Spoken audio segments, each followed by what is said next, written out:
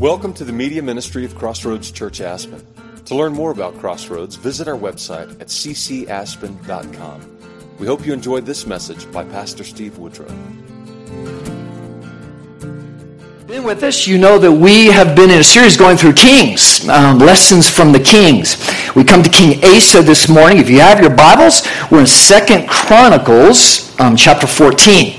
If you want to open your Bible, there's a Bible underneath the seat in front of you as well. I encourage you to follow along. We're all about the paper Bible today, less distractions. So just encourage you with that. This morning, I want to dive in. I'm going to just kind of really jump in here this morning for the sake of time. Are we fighting for faith? This whole idea of faith, and what is it? How do I nurture it? How do I grow it? And the reality is that faith, folks, is not faith unless it's tested. We don't mature in our faith unless we're put under a test. Unless we have to really test what we believe. Do we have faith? And ultimately, unless we do hard things, unless my faith moves me to step out in faith and trust God, then this faith just becomes kind of a statement of faith. Just some little things, this is what I believe, rather than this beautiful, powerful thing, which it is. It's a gift from God, Ephesians 2. It is what makes this powerful connection, awakens, right, somehow mysteriously, right? It is this thing that our Spirit and the Holy Spirit come into fellowship inside us when we're saved, and we have faith. In other words, our eyes are opened, and we are brought into this glorious, abundant, gracious relationship with God, right, through Jesus Christ.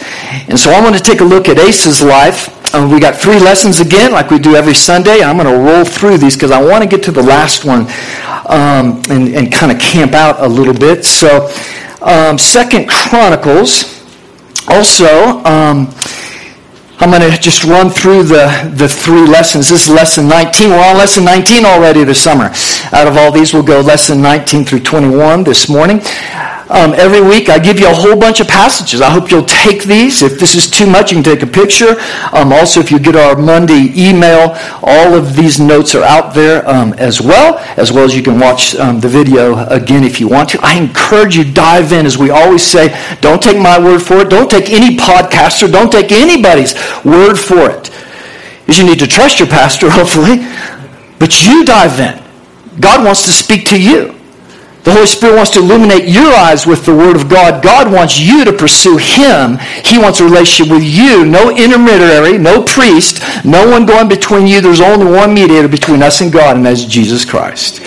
And He has torn the veil. The gospel has shed blood. He opens up the most glorious thing in all the world, which is God wants to know you. He wants to walk with you. He wants to speak to you. And so you pursue the Lord, and we are here to be the body, the family of God that push each other on for everything God has for us, right?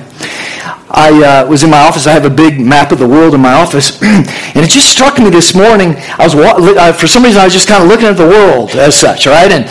And I was overwhelmed as I started going over all the crud going on in the world, from nation to nation. And then it was just like God He just hit me out of the blue with this idea of, can you imagine looking at the world, just a map of the world, and not having the confidence that there's a sovereign, loving God in charge of everything? And if you're watching this morning, you're here this morning, you're not sure where you're at with God, I give that to you to think about. I mean, can you imagine going through life with everything going on in this crazy world of ours and craziness through history, and not ever having the assurance that, man, this vast universe, all of this stuff going on, this little planet that we know of is the only one with life on it, so far at least, and that what makes all this, and to not know there is someone good and loving behind all this. How do you make sense of love and family and dreams and forever inside your heart? It makes no sense at all. And folks, this is why the Lord has sent Jesus, to just affirm all these wonderful promises, and we're going to look many this morning. I encourage you, if you're wrestling with that, man, we'd love to engage you. We'd love to talk to you. Don't just let it pass over your head. There is nothing more important. If you break out a map and you look at the world and you have no confidence, there's a sovereign God who's working a grand plan, and He's good. And if you don't have that confidence, it's a scary world. And eternity gets even scarier. And death is really scary, right? And the world has all kinds of numbing things to keep us from really thinking about, right, those big things. So with that said, I want to dive in. Hope you'll dive into these passages. First lesson from King Asa. So let me just read for us this morning, chapter 14. What's happened, we're now the splitting of Israel, right? The northern kingdom is off Israel, the southern kingdom, Judah. And Rehoboam, the son of King Solomon, now has died, and he's turned it over to one of his sons who's died, Abijah, and that's now we're with Asa in the southern kingdom. We are on a fast track now for the exile of God's people from the north by Assyria and from Judah with Babylon, and that prepares the way right into the New Testament for Jesus' appearance to fulfill God's promises. So, Chapter 14, let me just read this. Abijah slept with his fathers, and they buried him in the city of David. Now Asa, his son, reigned in his place. In his days the land had rest for 10 years. Now listen. And Asa did what was good and right in the eyes of the Lord his God. We very rarely hear that through all the history of the kings. And who can we say that about of modern rulers in modern history? He took away the foreign altars and the high places, broke down the pillars, cut down the Asherim, and commanded Judah to seek the Lord, the God of their fathers, to keep the law and the commandments. He also took out all the cities of Judah, the high places, and the incense altars. And the kingdom had rest under him. And because it had rest, he built fortified cities in Judah, for the land had rest. He had no war in those years, for the Lord gave him peace. And he said to Judah, let us build these cities, surround them with walls and towers and gates and bars, and the land is still ours, because we have sought the Lord our God. We have sought him, and he has given us peace on every side. And so they built and prospered, and Asa had an army of 300,000 from Judah, armed with large shields and spears, 280,000 men from Benjamin that carried shields and drew bows. All these were mighty men of valor. So, with that said, our first lesson we can pull, not just from King Asa, but through all of the story of the kings and the history of the Bible, is as kings go, so a nation goes. As the character of men goes, so the culture and nation go. To seek the Lord and to work to please the Lord brings personal and national peace. That's a big statement. Let me just start with this bottom part, right? Is that over and over again God gives promises, and we'll see another one when we get to chapter 16 this morning. But when when people turn to God, the living God, they set aside their paganism, they set aside their worldliness, they make a repentant turn, turning away from the things of the world, turning to God, is that God comes, he promises, he brings a radical blessing. Not just to an individual life, but to a nation. Right? And our nation, just look, right? No other nation, you could argue, in all history has been blessed. Why? Because we were based upon the Judeo-Christian, the commands of God. The whole reason we have a Saturday and Sunday off is because the Sabbath and the day of the Lord. And on and on and on, right? God will bless. And that's not just an Old Testament promise. It's a New Testament as well. But also what he promises, if you forsake him, he will bring his judgment. And that's usually what happens to every nation. Just look at Rome, look at Greece, right? And what happens is when the world takes over, right, is it's a push away from the commands of God. Again, I challenge you, look anywhere in history. When you push against God's sacredness of marriage, God's order of man and woman, his order of everything, right? When you push against that, no nation can stand. When the family falls apart, the nation falls apart. And when the man's character falls apart in a nation, there's never been a nation that's lasted, that stood strong, where the character of the men of that nation has fallen. And so this little piece right here that talks about the men of valor, why is that in there? Why does it list out the number? And why is it defined as mighty men of valor? It's because any time you have a mighty nation, you have mighty men. David, why over and over again does it talk about David's mighty men? Yes. These were men of valor. These were real men. Right? These were men who understood the commands of God, were courageous, and understood their God-given role to protect and provide a safe place for women and children to be mighty men when it comes to lead, right, in their families. There is no greater need of the hour today in our nation than to restore proper, healthy, biblical masculinity. Amen. And to save our boys. Yes. Bottom line. Every single social ill we're dealing with today can be tied to fatherlessness. And fatherlessness is not just an inner city problem. It's a problem in Aspen. It's a problem everywhere where a father has not been taught himself how to train up his son to be a man of valor. And when that happens, you have generations who grow up, right? And we know, right, what happens, right? The falling away, right, of that. So I wanted to share a couple quick things. But folks, again, this principle, and we see it with the kings. As the king goes, the nation goes. As men go, the nation and culture go. We'll talk about ladies here in just a second. For the sake of time, I'm going to go to this verse here. Folks, this is a prophetic word from a doctor, Dr. Marion Levy, back in the 60s. I want you to listen carefully to this. Our young are the first people of whom the following can be said.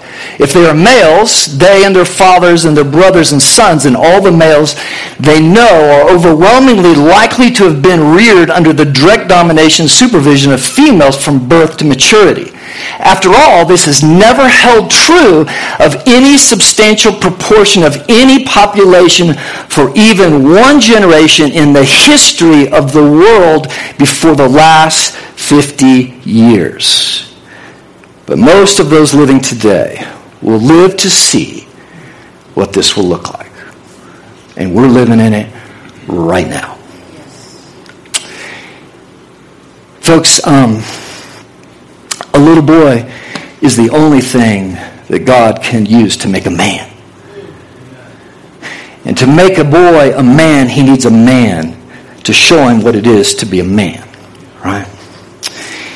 And you might be sitting here, ladies, and saying, well, wait, what about us? Let me just say a couple things here that I think is real important. Is the lie of the world is that to raise up femininity, we have to push down masculinity. And this is a lie, folks, that we're in the midst of right now. And the consequence for men's lives and boys is pretty tragic. Again, there's no time in history where the character of men falls, a nation falls. And when a nation falls and the commands of God are rejected, what happens to women? They bear the brunt of the abuse. The children bear the brunt of the abuse. What needs to happen is we need to raise up men of valor who, again, will make their proper stand to protect and honor women for who they are, their beauty, and protect them in this nation. Understand what that's all about. Does that make sense? I heard this great story, or I read it this week, and it just had me thinking because it was from several decades ago. A high school principal wanted to provide for a bunch of the kids in graduating class opportunities to hear from the armed services opportunities. So invited each of the Army, Navy, and the Marines and Air Force to come in and to give a quick presentation in a vast auditorium with all the kids. Well, the first, and this is very biased toward the Marines, by the way, but put that aside. And they each had only 15 minutes to give a talk. First one got up, he overused his time. Come on, kids, and whether it was the Air Force, Army did the same. Overused his time. And the Air Force overused his time, and the Marine was left with 2 minutes. And the Marine got up there, and I just love this. And he had 2 minutes to go, and all these kids, they'd heard now from 3 different proposals why they need to come. And he just got up with 1 minute he stood and he just stared at everybody. Just locked his eyes on all the boys in that auditorium. For a whole minute, it seemed like eternity, and he just locks on them. And there people are wrestling, getting uncomfortable. He just looked them right in the eye. And then he stepped back, he said this. I doubt there's more than 3 of you in here who are capable and tough enough to be Marines. I will want to see 3 of you back talking to me after this. What do you think happened? Whole place flooded to him. But I want to propose something. What if we did that today? I can tell you exactly what would happen. If anybody stood up today in a gathering of students today and said, looked around, I don't think any of you can hack it. Maybe 3. What would happen? You have a freaking outcry from the administration saying, that's abusive. You're making them feel terrible. You're not making them feel adequate. And you have a bunch of kids who would not respond because they would be set back from that and feel, what? Just think about that.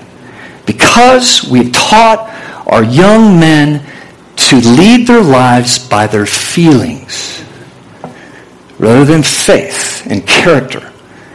That's just one illustration of many. This has become a very personal thing for me. Obviously, having 4 daughters, 1 son who I've had to, before God, figure out how to make him into a godly man of valor. And but 4 daughters. And so it's made me awaken like, man, Lord, you better raise up some mighty men, right, to take these wonderful ladies. And it's given me a chance to think and to get intentional, right, about, okay, how are we going to get together? We're going to go on a big elk hunt all together, but we're not going to just have fun on adventure. But here's some stuff to read. We're going to dive in deep. What does it mean to be a man and to know how to love your wife sacrificially as Jesus calls us to, and to lead your family and to protect your family, right? And I just say this to any of you men, is that if most of us have not been taught that, this is what the church is about.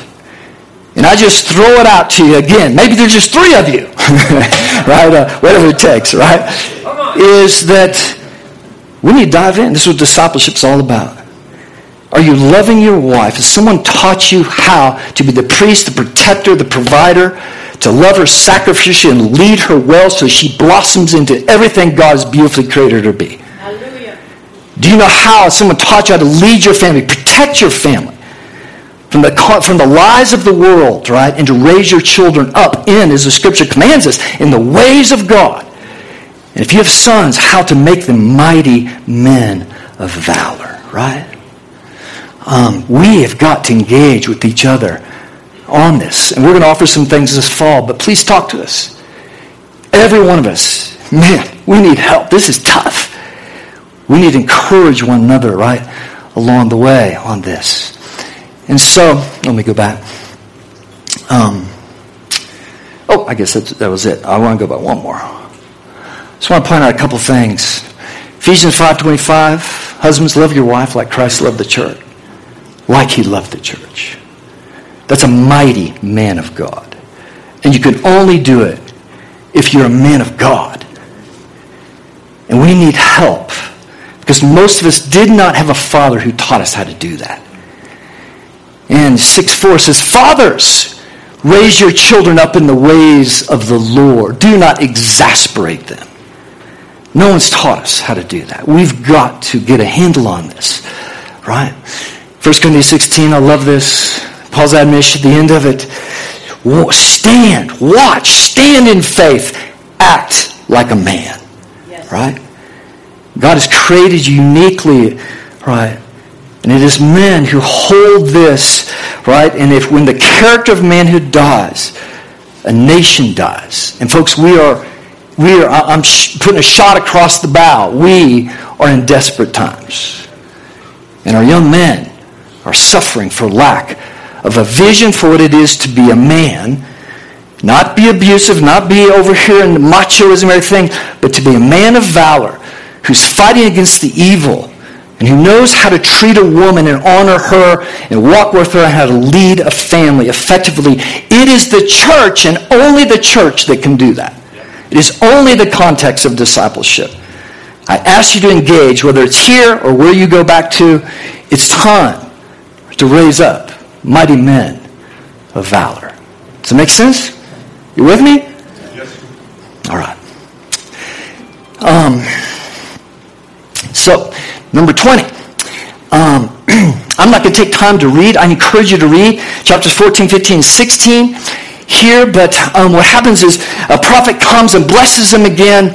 And but what happens immediately in verse 9 is he's got this time of peace. And all of a sudden, out of nowhere, he's hit with this radical trial. And it's radical. And so the lesson is this: peace will never last in this world until Jesus returns and unites all things in heaven and earth. Do you realize that? Peace will never last in this world. I don't care how much you do, how much political, whatever it is you do, whatever anybody does. We need to work for it, always. Peace will never last in this world until Jesus returns. And again, just prove it's the history of the world. It can never last. Why? Well, that's why Jesus had to come. Justice is needed in this world. Love, and we need a godly, right? We need God to get involved here and restore. And that's the promise through Jesus: restore everything in heaven and earth again. It's not until He comes that full justice, full grace of God, coming in at that moment. No matter our greatest achievements, our greatest technology, man can never instill peace for very long. This is the story of the kings. This is the story of history. Is we are sinners. And the course of history of the world should prove that to anyone, no matter how humanistic you are. No one can argue from history and any other things. Peace is impossible without God getting involved. But here's the good news. Until then, we need to be watchful and ready for the testing of our faith, the strengthening of our faith, the outworking of our faith to bring lasting peace of the gospel to human hearts. And so with the goodness of Jesus coming, He says, hey, there's not going to be peace in this world until I return. But here's the good news. I'm working through the gospel and peace coming into human hearts. Every tongue, tribe, and nation in the world that can have peace with God, waiting right upon His return. Okay? The amazing story in chapter 15 is in this great time of peace, out of nowhere comes a 1,000,000-man army up from Ethiopia, from Libya, basically northern Africa, has come historically against Asa. 1,000,000 men. So his mighty men line up. They hear out of nowhere. Man, it's like the horde. They're more than double their numbers. And he rallies his mighty men. They make a stand before a 1,000,000-man army. And if you just read the story, it's great. And immediately, Asa's standing with his mighty men, and he's like, oh Lord, help us. We call upon you, God. We rely on you completely. And what happens is God gets involved. And He defeats a 1,000,000-man army. Now just hold on to that testimony. That's amazing, supernatural amazing. And then a prophet comes and brings a blessing right to Asa, and they have more peace, and that God has blessed him. And you read chapter 15 about this wonderful prophecy over him, and the peace that comes because they relied upon God. Now years have come by now, and we're going to step into chapter 16, and that brings us to our last point here, lesson 21, and this is mainly chapter 16. Be watchful for drifting faith, which leads to rebellion rather than repentance, and a hard heart rather than a pure whole heart, trusting in the promises of God. Here we have again a king, a nation that experienced an unbelievable supernatural blessing of God. And God's promise, if you will seek me, you will find me. If you obey me, I will bless you, your families, and the whole nation. And time moves on, and they got comfortable in the time of peace. And their faith got comfortable. And all of a sudden, Asa hears about, man, there's some disturbance. We've got the northern kingdom, Baasha, the king, is coming and fortified cities. He's moving in on us. And if you just read it, it's shocking. Asa does not go to God. He just goes to politics. and he signs a treaty, which when you read it, it sounds pretty brilliant. He goes to the king of Damascus, of Syria, and he offers him a bunch of stuff. If you will just go after King Baasha, we will be committed to you. It's a treaty. And it works, and Baasha pulls back.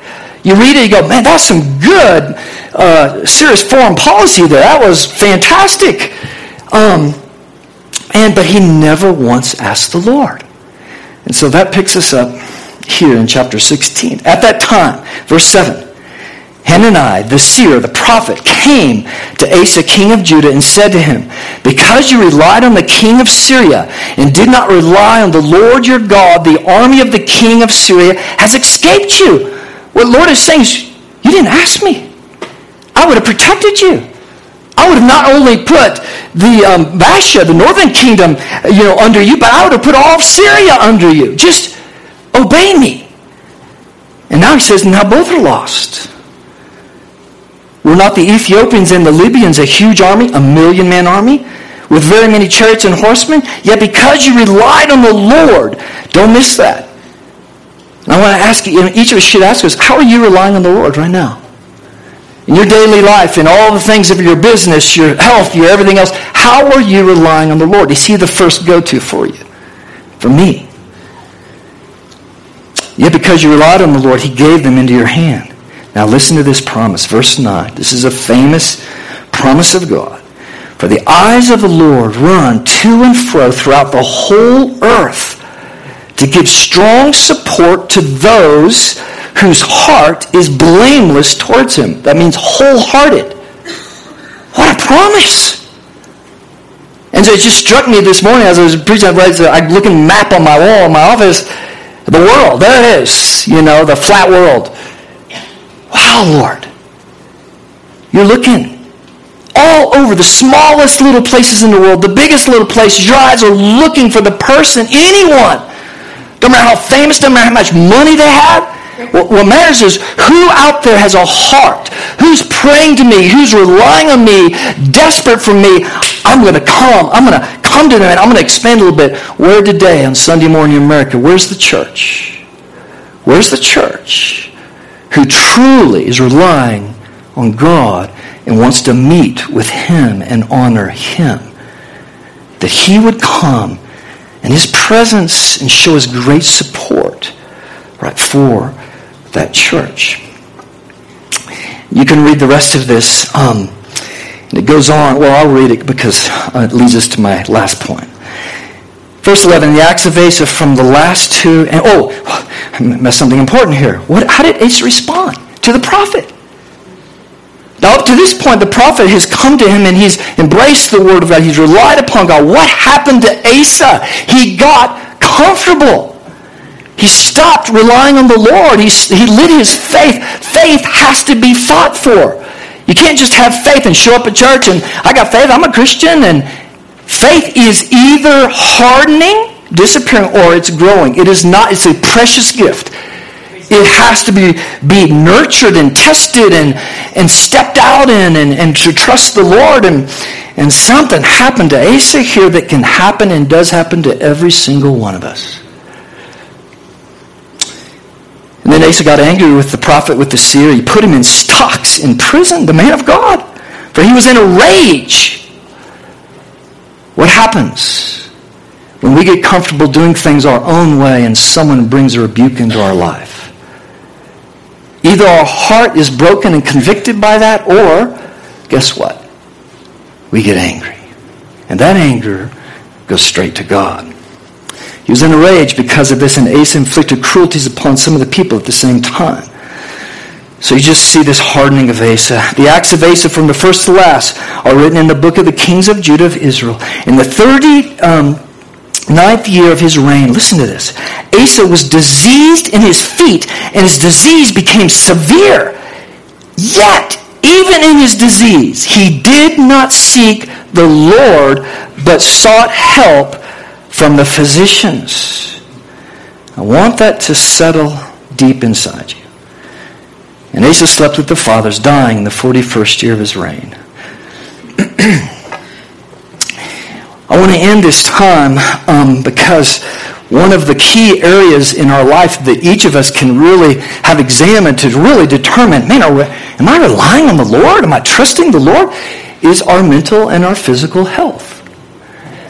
And folks, what I'm proposing to you is something that I just asked you to think about it, review the passage, the scripture about, are you relying on the Lord for your mental and physical health? Or have we been taught as Westerners here in America in the church to do what Asa did and just rely on the physicians and not pursue the Lord? And so I just want to give you a couple things as we close this time out. 5 things, specifically biblical things, that I think are so key to each of us to recalibrate my faith, the fight of faith when it comes to my mental health and my physical health, that we have not been taught, we have not modeled, and we have fallen under this idea, well, medicine's the gift of God. It sure can be, and it is. But the question is, am I relying on God or that gift? And am I falling? Is my faith become numb and comfortable just like Asa, or am I fighting? Am I fighting for faith, right? And so quick, here they are. Getting to you. First one is this. Oh, that's 16:9. So what does reliance on God look like for mental and physical health? First thing we should do when I'm here with a mental issue, physical issue, is this. Is this mental or physical ailment a result of God's discipline? If so, repent and trust for healing. James 5. Where's that? Anything that hits you, anything that hits your family, your children, are those right close to you. Y'all coming up. Is that the first place I go? How many churches obey James 5? If you're sick, come to the elders, let them anoint you with oil. Confess your sin. In other words, do the work it takes to get right with God. And then come and ask for healing. And it says the prayer of faith will bring healing. Wow. That's the first step. That's James 5. Second thing, if the Lord says it is not from discipline. In other words, you search your heart, you take time before God. Lord, I'm relying on you with whatever this issue is, depression, whatever, mental, physical, whatever the issue is. And if you say, okay, Lord, I'm clean for it. I've confessed my sins. There's nothing that I think brought this on because of my sin, of my not relying on you. Then the next thing is very clear. If it's not discipline, then ask the Lord for healing. If he tells you, like he did Paul with his thorn, that it is good for you, then stop praying for healing. Press on in faith, trusting that your strength is made perfect and your weakness, his grace is sufficient. That's 2 Corinthians 12. That's Paul's thorn. He prayed 3 times. The Lord said, no, Paul, I've given you that thorn, right? Because to make you humble and dependent on me, and in your weakness you'll be strong. My grace is sufficient for you. So the next thing I do is, Lord, I pray, Lord, please heal me of this. Give me insight. And if he does not tell you specifically, like it did Paul, that there's a reason for this, so embrace it, it's going to make you stronger, right? Then move on. But if he does tell you that, then stop praying for healing. Embrace it as, Lord, this is going to be my thing because it's going to force me to rely upon you. But make sure, here's the key in all of these. You've got to hear from the Lord. And you can't have somebody else tell you that. You can't rely on somebody else's prophetic word or anything else. You and me, we have to go before God, hear his voice on this. This is called relying on him. He promises he will speak to the one who seeks him, right? Third one. If God doesn't tell you he isn't going to heal you, then press him for healing. Wait upon the Lord. Fight for faith. Until he tells you, no, I'm not going to heal you. What do? We press in. We use it as an opportunity to fight for faith. Lord. And some things, folks, I know personally have to be fought. It's not just always, it's healed and it's done. You know what? The enemy was going to come steal that healing. Some things, especially mental stuff, you got to fight for it. You got to fight for the fruit of the Spirit. You have to stand on God, call upon him, and move through dark times of trusting, fighting, right? With faith in him. Does this make sense? Yes, this isn't sitting back. This isn't like, oh, I went to the doctor, I got this. No, you got to press in with God. He's looking for people who are going to press into his presence, take him at his word, and keep at it until there's clarity from his voice. Not anybody else's voice, but his voice to you. And yes, we all come and help confirm that voice, right? Fight. Number 4, ask the Lord if you're free to get medical advice. Now, folks, let me just ask you. Do you pray and ask God, Lord, do I need to go to the doctor? Or you just go to the doctor? You just get on WebMD or whatever it is. Who's your great physician? Who do you trust? Who are you, who am I relying upon mainly? The medical world? Or the great one who knits your entire being together and knows everything going on? So, Lord, do I go to the doctor? And if so, pursue medical help. It's a blessing. Right?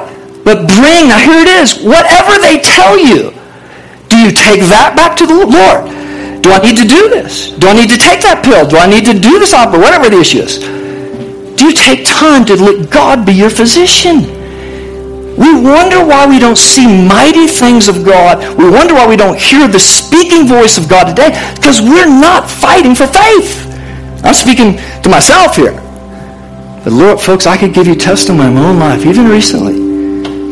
The Lord's taken me to a deep place and shown me how if I want truly Him to do something in my body, I have to fight for it. And it's a battle, right? It's a battle. Final one. We must learn to fight for our healing by faith, to build our faith, to build the church's faith as we journey and battle with each other, as we fight for each other, for freedom, real healing. To hear the Lord's voice. Stay at that place. What has the Lord told you? Have you ever heard anything? You keep fighting. You keep pursuing. Lord, speak to me. Show me. To attain our healing and to keep our healing. The enemy's going to steal it. He's going to rob it from you. He's going to try to. God is our healer. He's our great physician. We've got to fight for faith, folks. I think in this day and age, we start right here. There's nothing more searing inside each of us and reveals where my faith is before God when it comes to my mental and physical health. How am I relying on God? And folks, if that's just all new to you, if that just seems like freaky zone to you, man, press in with us. Press in with the Word of God. Go test this. What am I saying? Is it true to the Word of God? And let's encourage each other. Let's help each other fight. We all get weak. We all need strong shoulders to lean up against. We all need to lock arms with each other and press in on this stuff. Who's willing to fight and continue to press in to hear the voice of God rather than bounce out and stop the fight of faith? Right? And please don't misunderstand anything I say here. God has given the whole medical world. It's a blessing. Except I am shocked. I'm going to just say this. The AMA and the CDC, when they start being confused about where a man is and a woman is, and that man can breastfeed, we're in big trouble, folks. That tells me, I'm going to tell you right now, you don't take a freaking word from any of that junk going on. You better press in to the one and only great physician, because it's a wacky world, even in the medical world today, of what's going on. All right? Does that make sense, gang? It's just truth. It's just truth. So, Father, thank you for this morning. And God, Lord, thank you. I know you've been working on my heart, Lord, and convicting me. Lord, about it's so easy. I just want comfort. I want to keep battling. I want to keep pressing in to get your word. But, Lord, that's how you do this. That's why you make us wait. And how I hate waiting for an answer, God. I want it now. Lord, that's the whole point of faith. Trusting you. Lord, let your church again restore a healthy view of faith. To love each other, to pursue each other, Lord.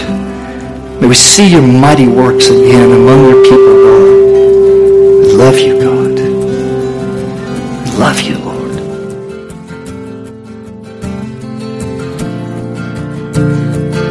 Thank you for listening to this message. To hear other messages or learn more about Crossroads Church, visit our website at ccaspen.com.